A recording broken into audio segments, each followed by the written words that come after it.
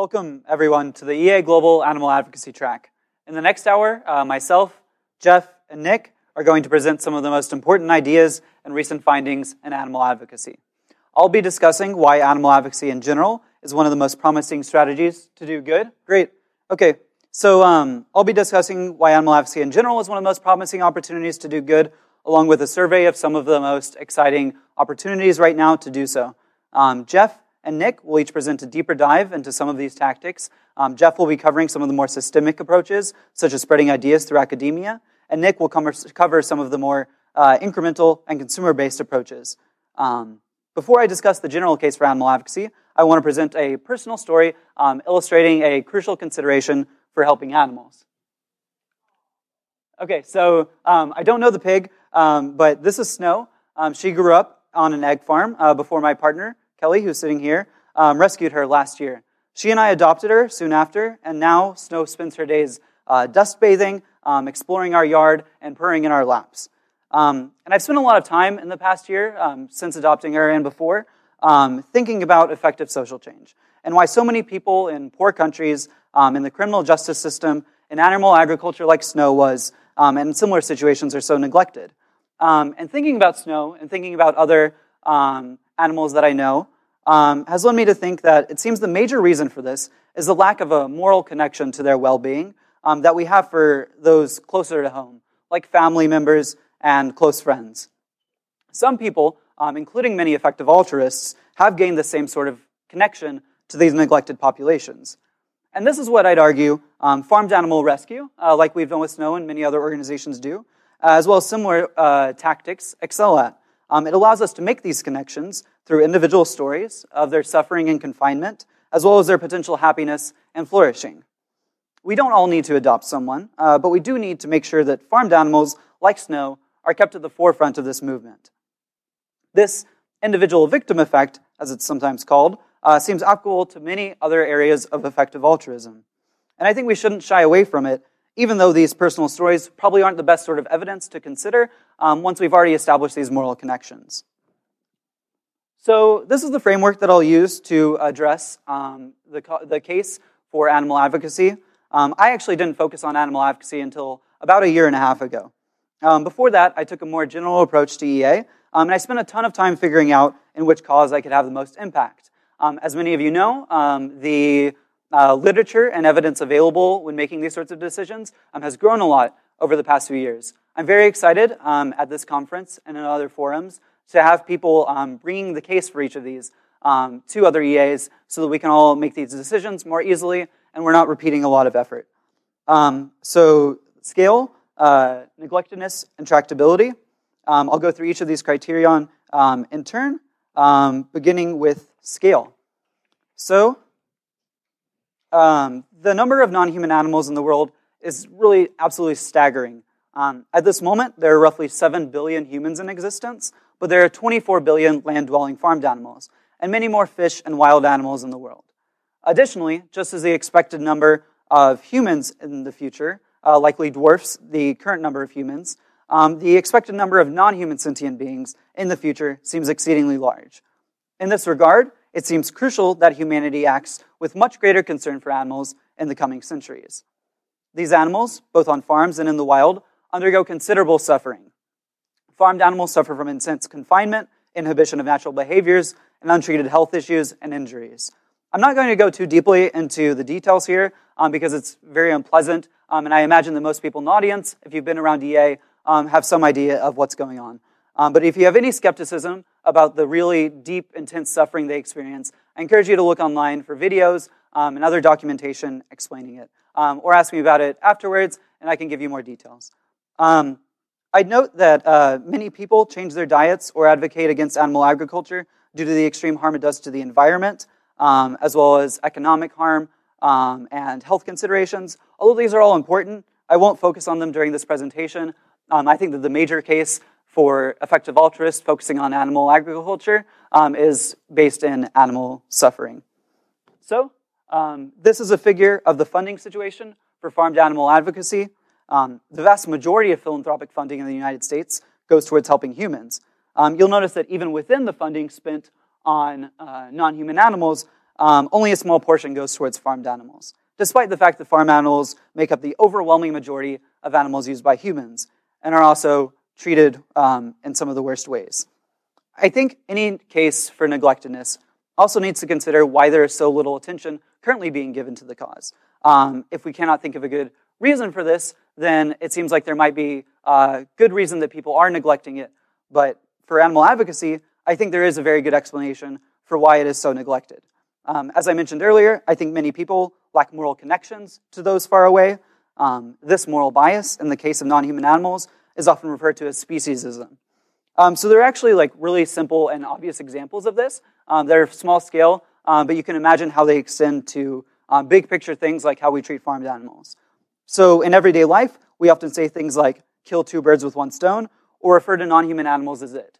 And if you stop to think about these things, the first is a very violent expression. There are even more violent ones like many ways to skin a cat and things like this. These are things that we would never say about humans. And it's really unfortunate that we think this way, and it's embedded in our language about non-human animals.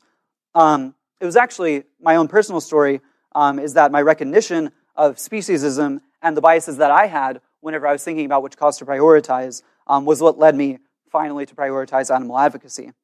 So this analysis of speciesism, I think, both explains the neglectedness of animal advocacy and highlights the importance of spreading anti-speciesism through our own everyday language. In other words, I think that it feeds two birds with one scone. Yeah. So that was a really cheesy joke, but I think it illustrated an important point. So now I think the arguments for scale and neglectedness of animal advocacy is fairly straightforward. I think that most people here would agree that it's both a very big issue and also a very neglected issue. I think the major objections usually come in terms of tractability. Well, it seems like social change is really hard. We don't have good evidence for it, like we might have for the Against Malaria Foundation or Give Directly, or these other things that tackle more tangible and measurable outcomes. So it certainly seems in general like humanity should do something about this. But what can we draw upon to understand what we as individuals can do about it and actually expect a serious impact? So the reasons to be optimistic about our ability to affect change for non-human animals include, one, that we've already seen serious progress in the animal advocacy movement, such as improvements in the treatment of laboratory animals and changes in public sentiment regarding farmed animals. Most people have now heard of factory farming and the cruel treatment of animals in agriculture. The number of animals slaughtered for food in the U.S. seems to have been dropping, or at least stagnating. There's not serious agreement on that, despite the growing human population. So I think Nick will be going into some more details on some of these accomplishments in his talk. Current research from animal charity evaluators indicates that we can help large numbers of animals for very low cost. That's the second reason. For example, a donation to Animal Equality, a highly effective animal rights organization, is expected to spare 10.9 animals per dollar given from horrific suffering, confinement, and slaughter. In addition to this direct evidence, the third thing we have is historical evidence from previous social movements that suggests it's possible to substantially affect the ideas of humanity on a large scale using a group of people with a targeted goal. Fourth, I think there's an abundance of research from social psychology, marketing, and other areas that illustrates the ability of purposeful messaging by companies or individuals or nonprofits to change individual attitudes and behaviors. So all of these pieces of evidence, I think, are not particularly robust on their own, but together, I think they provide a sufficient case for thinking that animal advocacy is tractable enough that we should give it serious attention. Also, it seems the animal advocacy movement right now could experience a seriously rapid takeoff, much like these other movements. These other movements, which you can see here, have really had very sharp changes once they got going. I think it's possible that animal advocacy is on the cusp of such a change. Another similar movement that has experienced some recent takeoff is the AI safety movement, as many of you heard, which has experienced some really good press. And we could have a similar thing happen for animal advocacy. And this could produce significant gains from marginal contributions from people like you. So this was actually the second most important reason in my personal decision to prioritize animal advocacy. Previously, I was thinking about AI safety and EA movement building but it seems that these are well poised for great success, and I don't see as much inevitability in the success of animal rights. I think that if a lot of people devote a lot of attention to it, then we can have really serious success, but I think it's very plausible that we won't have this success. The field is still extremely bottlenecked when it comes to funding. I know some EA donors, even at this conference, have expressed concern that the highest impact opportunities in global poverty, policy reform, and other fields seem to be already taken, especially by very large funders. That's certainly not the case in animal advocacy. We could very much use more funding. In fact, I'm actually earning to give right now through software development because ACE, Animal Charity Evaluators, only had enough money to hire me as a part-time researcher, which I couldn't do, even though it seems to be my comparative advantage. So there are lots of people excited to work for these sorts of organizations, and we're very much in need of funding. We are very much funding constrained, so I'd be excited to talk to anyone more about that if you are interested. So I also want to give you all a brief survey of 8 of the main strategies employed by animal advocates, and then Jeff and Nick will go into specifics on a few of these. So the first thing I want to cover is consumer advocacy.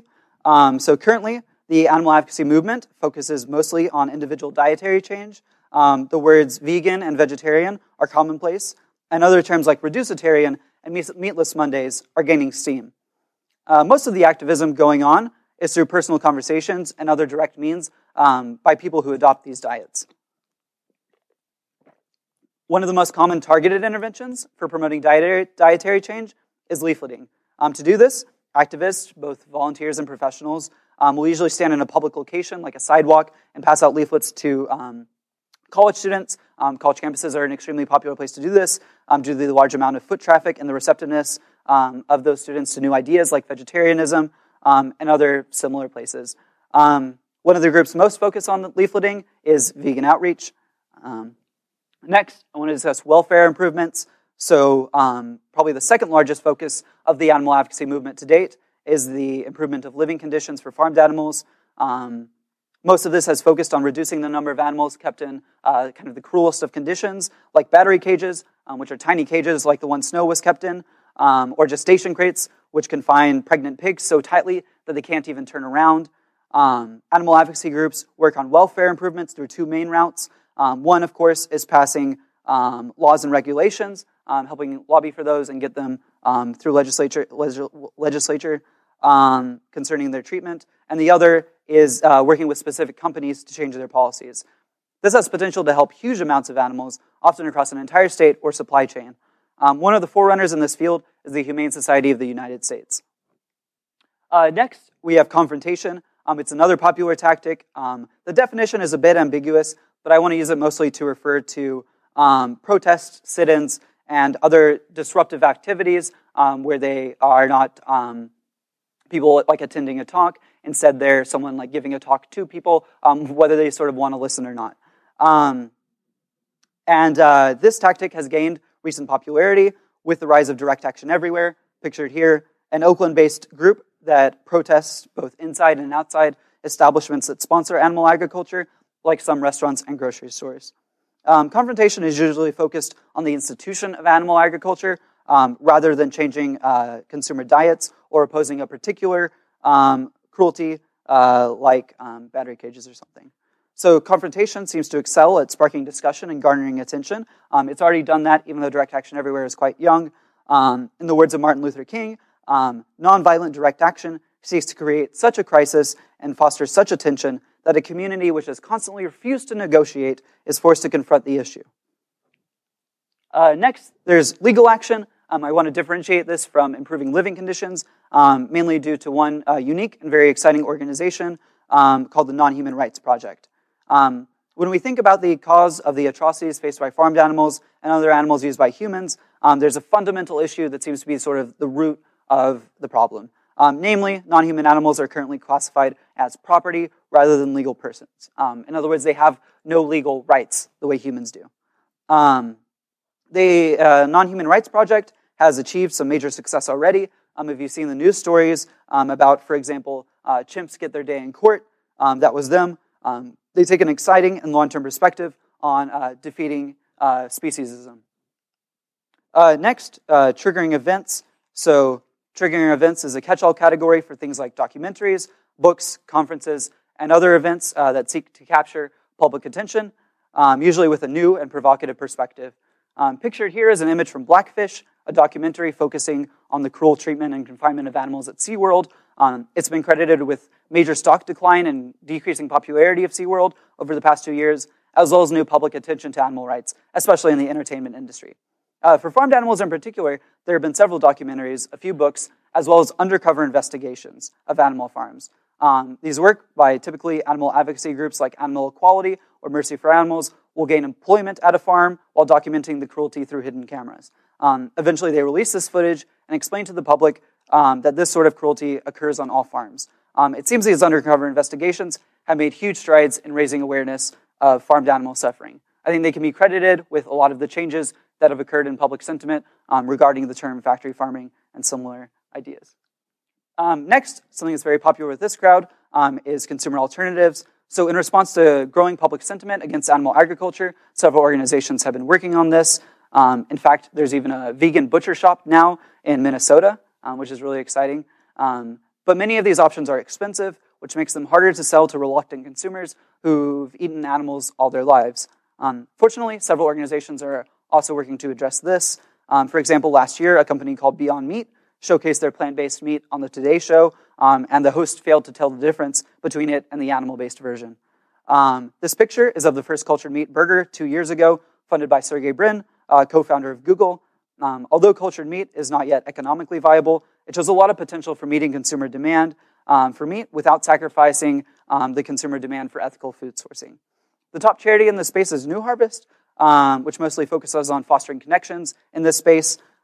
Fortunately, Uma Valetti, a board member there, will be speaking about the organization and field tomorrow. I encourage you to attend that talk.